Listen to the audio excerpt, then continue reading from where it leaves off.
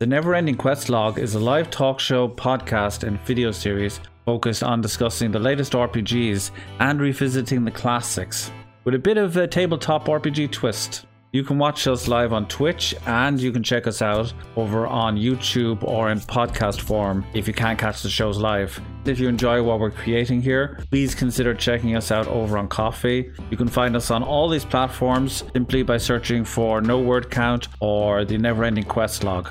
With all that said, it's time, once again, to open the book. Enjoy the show.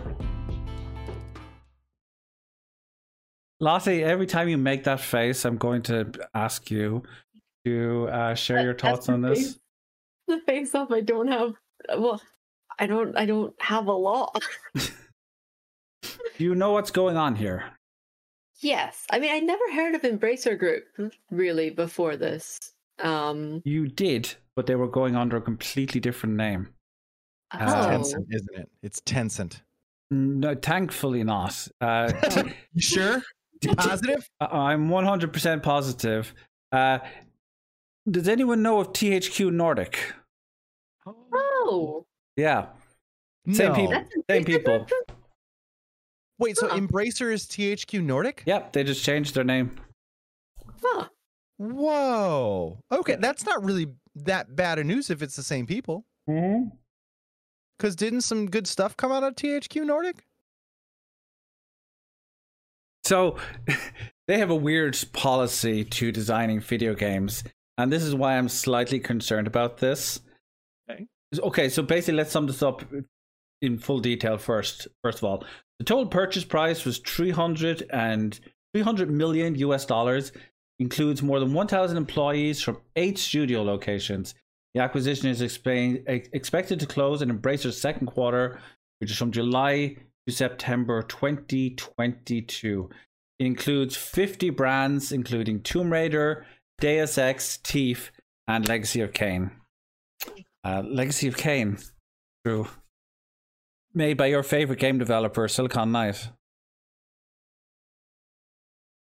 I can't hear you. I said I don't want to talk about it. It's painful. So they are keeping Outriders, Life is Strange, and Just Cause. Mm-hmm. Well, good. Because Life is Strange, I need to play the rest of the Life is Strange series because that's one I'm behind on. I haven't played Series 2. I really need to catch up as well. Yeah, because I remember just the experience and the narrative and how I know this is said a lot nowadays, but the boundaries that they pushed at the time that that game was released, especially the fact that it was episodic content. I jumped on the Life is Strange train, I think, around episode 4. So we played up until episode 4. It was me and my group of friends in New York. And then we had this cliffhanger. That's a cliffhanger, jeez. Yeah, and I was like, no!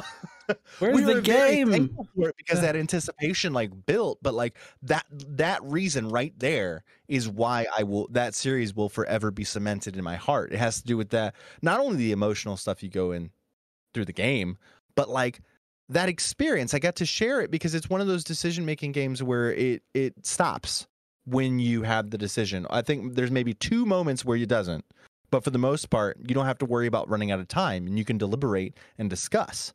It's one of the reasons why I liked the Mass Effect playthrough so much. And there were so many emotions that I'm sure a lot of us can relate to. Whether Absolutely. it be discovering your sexuality with the 2 characters or just growing up. The there's so much to relate to. The suicide scene on the roof. God, that Literal, actual anxiety during that whole scene. It replicates the experience of actually being in that kind of scenario, but also in a rather genius. I thought this was amazing. It also replicates what Kate in that situation is feeling, in that she doesn't feel noticed, she doesn't feel understood, she doesn't feel like people are acknowledging her. And the way you solve that scenario is by actually learning about her. And if you don't take the time to, admittedly you're rummaging through her belongings, but this is a video game, and it wouldn't be an adventure game if you couldn't click on everyone's personal and private computer. And that's that line that they towed, which I think that's why I gained so much appreciation, because like in real life, you're not going to rummage through people's stuff at all. But like in this, they're like, no, click everything. Trust me. It's suspension of disbelief for the sake of. Yeah. It was a good way to do that. It was a good way to handle it. Considering the stuff Guybrush Threepwood did, that's pretty mild. But anyway, so these guys, Square Enix no longer owns any of these franchises. How do you feel about that? So the thing about the franchises are, I think we as consumers view them a lot differently, right? Like, because we become attached to either the story or whatever makes that character tick, and we resonate with them so much that we become passionate about it. Like, obviously there wouldn't be fan bases or fandoms if that didn't occur. And I think that when you're talking about these acquisitions and selling off and stuff, it's just that for these big companies, because they're the size that they are, they don't understand the gravity and the weight of something shifting, especially to a not so well renowned studio, right? Like I personally remember good stuff that I've played out of THQ Nordic, but I will be 100% transparent. I can't remember what. That's because they haven't released a real AAA game in like a decade. And this is why I'm concerned. This is why I'm personally a little anxious about this, but I feel like you want to throw in something there, Lottie. Well, I was thinking as well, they sold them for $300 million, right? Which, to us is a lot of money, but to a big company like Square, that's like pocket change. Like, that's tiny. Yeah, what the fuck? We're viewing like Deus Ex and Tomb Raider and Thief and things like this as pretty big title names. They obviously weren't thinking of them in the same kind of light at all if they sold them that like cheaply. The first Tomb Raider 2013, I think it made something like $500 million and sold like 8 million copies. And they said it performed below expectations. Yep. Which is astounding to me. It's astounding to me because obviously we have our own personal experiences with these games and these franchises. And Tomb Raider for me, before the 2013 remake came out, or reboot, I should say, the last positive Tomb Raider experience that I played was Tomb Raider Legend. And I know it was positive because there are only a handful of games on this planet that I've played more than once. And that is one of them. Tomb Raider Legend on Xbox 360, I played 3 times through so I could get all of the achievements for it. And I can't say that for every game because it had everything. It had the story, it had the environments, it had the character, it had everything going for it. And I was wary going into that reboot, and just what they did with Laura, and made them such a grounded character. You know, like in reality, like this could be any girl going on an adventure, discovering about her past. And like the gameplay elements were solid. It was a solid game. And the fact that they can chalk it up into this $300 million, for lack of a better term, fire sale, like, because that's what it feels like. Hot take. I think Tomb Raider 2013 is better than Uncharted. Yep. You're not wrong. It's basically Uncharted, but you actually have freedom to go around and do stuff.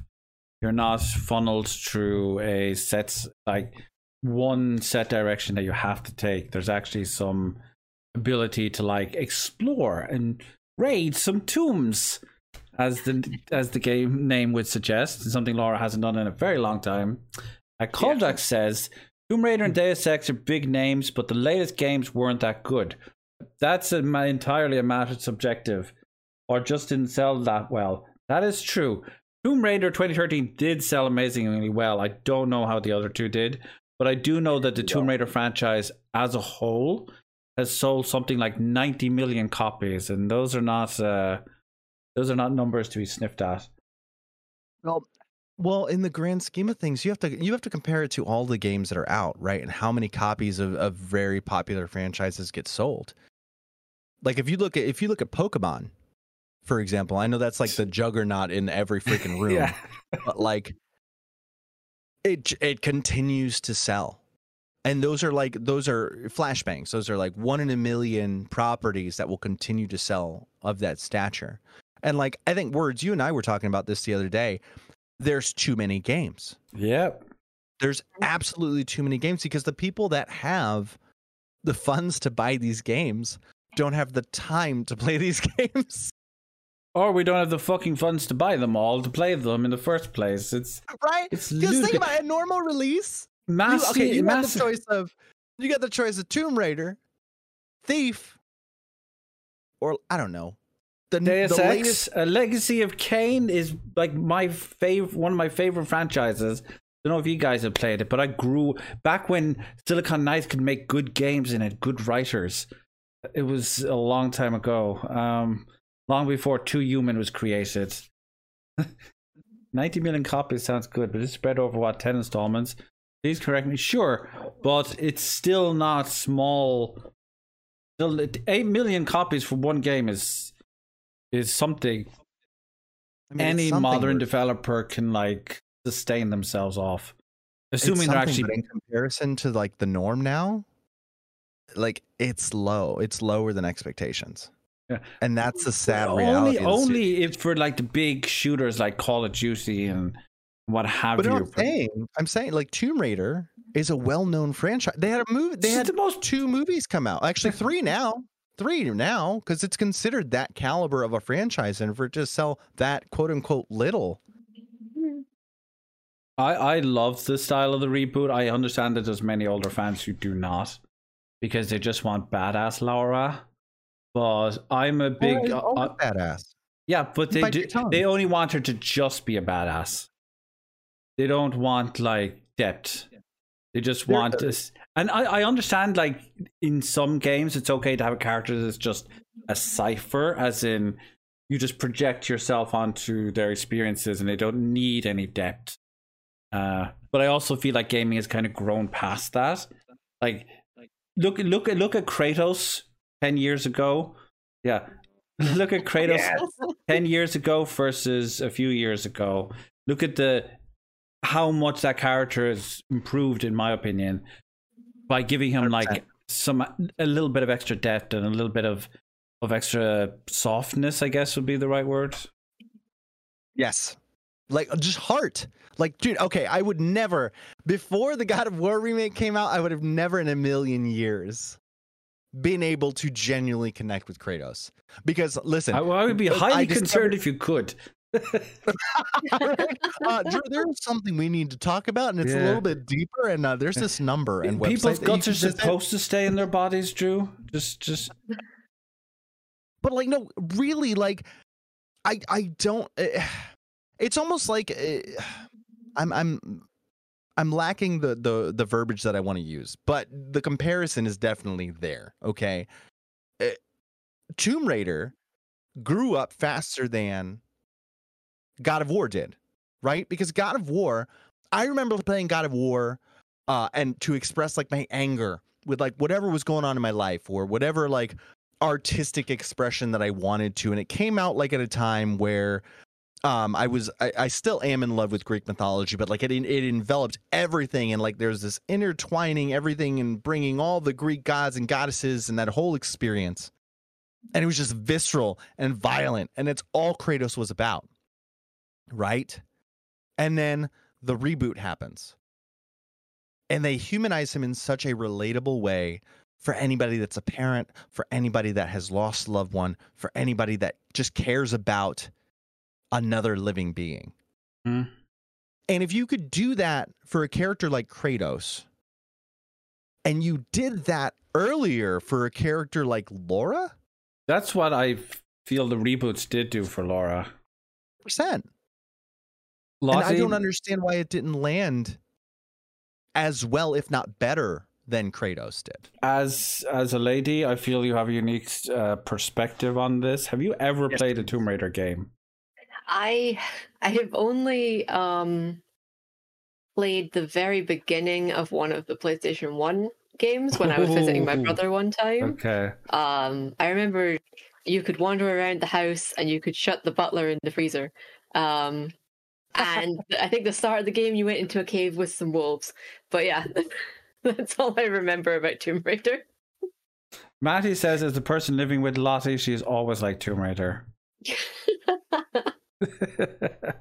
So you don't have much. Do you have any experience with any of the titles at like the Western division of Marvel? I mean, I've seen Matty playing Deus Ex, so I know a little bit about that game, but not an awful lot about it.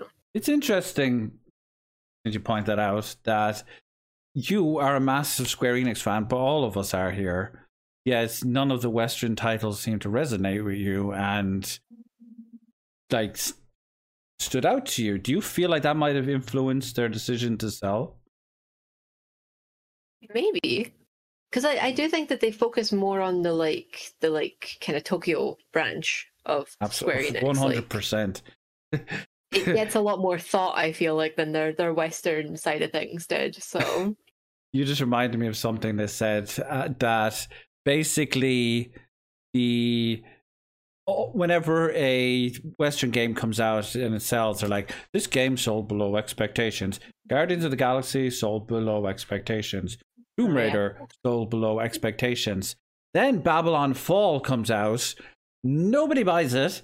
It's got like 10 users on Steam, and they're saying they're going to support the game for the next 2 years. I feel like this company has some whack priorities. Also, apparently this 300 million, again, 300 million, that's insane, is going to be used to invest in blockchain, and Lottie's already rolling her eyes, blockchain and all that other bullshit, streaming, which if nobody cares about cloud gaming, give it a fucking rest already. Well, I mean, cloud gaming has pros and cons. There's more in the cons for me than the pros. There's far more in the cons than the pros, like internet connection being the main one. Yeah. Like, you can carry your Switch on the bus. You can't play cloud gaming on the bus. Even if you got 5G, that's going to be a fucking suboptimal experience. 100%. But also, if they decided to take it off of the cloud gaming, you lose access to the game that you bought, and you can't download it, keep it, kind of thing. It's just gone. How is Square getting away with charging $60 for the cloud version of Kingdom Hearts? How? For the same reason they can sell a 1:5 scale Terra model for 12,000 euros. Yeah. Because people are willing to pay it.